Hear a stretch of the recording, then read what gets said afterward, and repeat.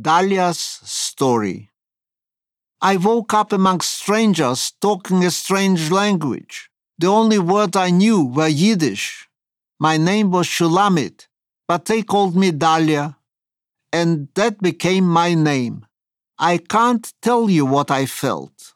I was only 2 years old. Lithuanian became my new language. The woman now called mother was young, blonde, and beautiful. Grandmother was kind and good. I was a child and I didn't question anything. For 3 years I lived and played like a child, and I was happy in the way children are happy. That all changed the day soldiers came to take away my mother. She was fighting. I was screaming and kicking, and grandmother was crying. I didn't know then that these were Russian soldiers.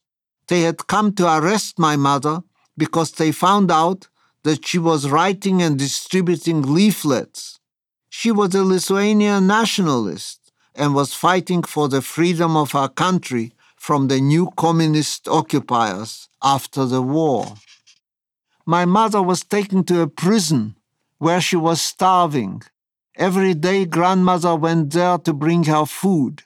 She couldn't look after both my mother and me, so she took me to live with another Lithuanian family. I knew them. They were my cousins. They had a big house and a yard with chickens, but I missed my mother and my grandmother. One ordinary day, my aunt called me to her and said my mother had come for me.